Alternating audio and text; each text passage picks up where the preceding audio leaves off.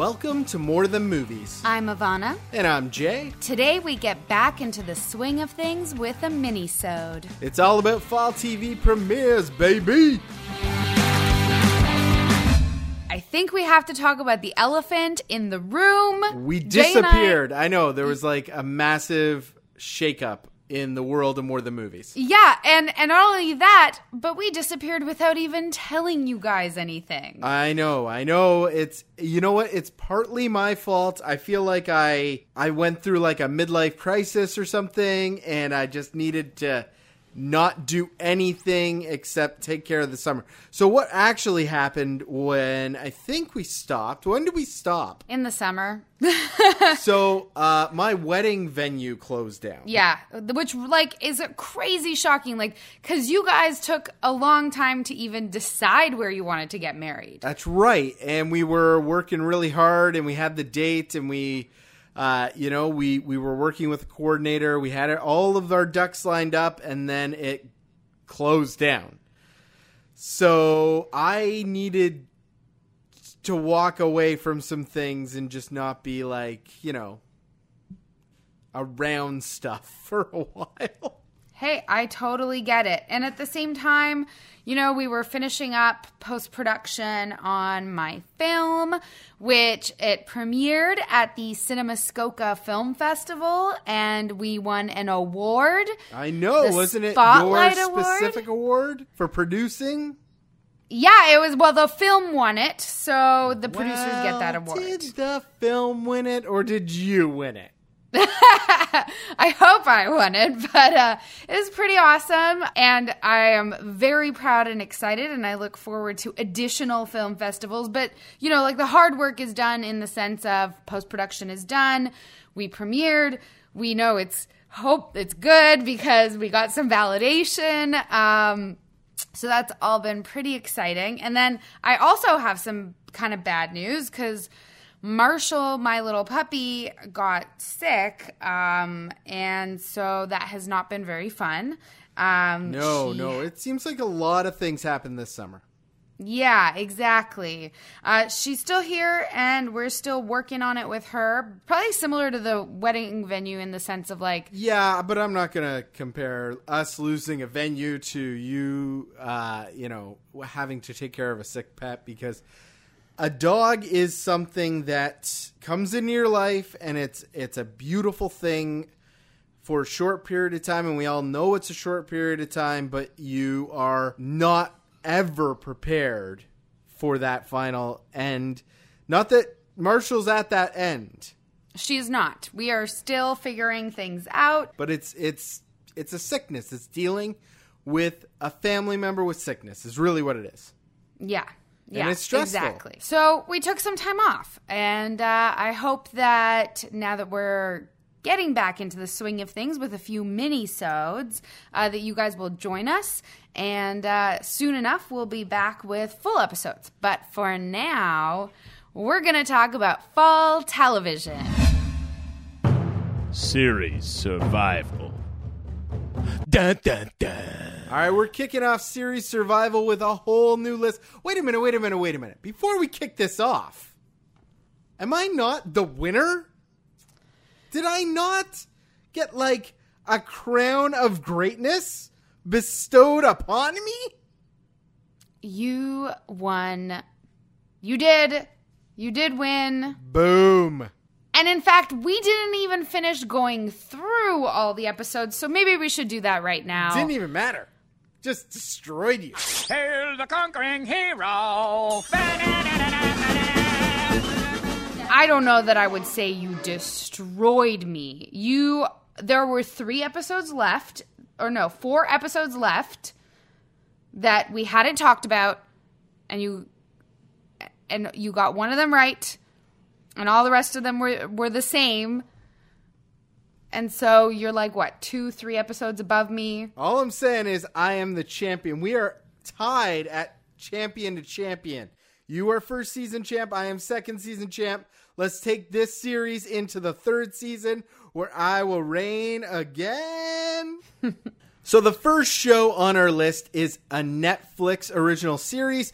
It is Elite. It's a Spanish language show about a prep school. I'd say like the OC meets 13 Reasons Why, Spanish, and telenovela. And I'm predicting, because a lot of these shows are not for, everyday Joe, but a huge community in Canada and the United States, it's going to do just fine. It's going to find its base, and it's getting season 2. I completely agree. And let's be honest, Netflix is not just North American based, and they are making more and more shows for different countries all over the world. And I think it's going to find its global audience here. You've got a lot of Latin America, a lot of the Canada. All of them are going to tune in. Absolutely. You know what? I'm going to predict it now. Becky is going to tune in, because sometimes she's back here in our den and I walk in and I'm like hearing some beautiful Spanish language. I'm like, what the hell is happening? And she's deep in some telenovela that I don't know about. And she's really into the lives of these people she's watching.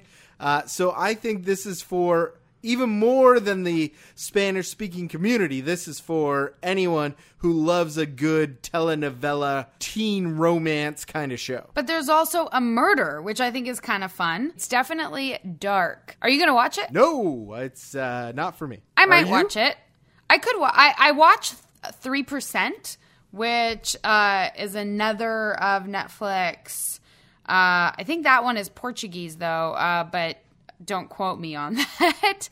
Another of the Netflix series that comes for more of an international audience, and it is fantastic. So you're going to give this one a try. I mean, it looks pretty good if you like that kind of show. Yeah, I'm not 100% positive. It'll kind of depend on what else I've got going on in the queue. Right. What else is in the queue is a new horror anthology series called Into the Dark, which looks like sort of like a Twilight Zone or this Black Mirror, where every episode is a different story. Look, it's a horror, holiday-themed kind of series. I think it's going to do just fine. Completely agree.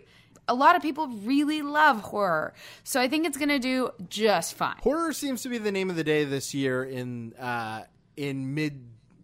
the October range of shows that are premiering. Like, there's a lot of new horror coming to Netflix and Hulu. Absolutely. Actually, more than normal, I feel like. More than an abnormal amount of horror television shows are coming out. And I'm excited because I love horror. And then the last one for this series survival update, All American, which is a new CW show. It will air on, I believe, the W Network here in Canada. I say that because I literally just hit the record button on my PVR for this show after watching the premiere or the trailer that we just watched.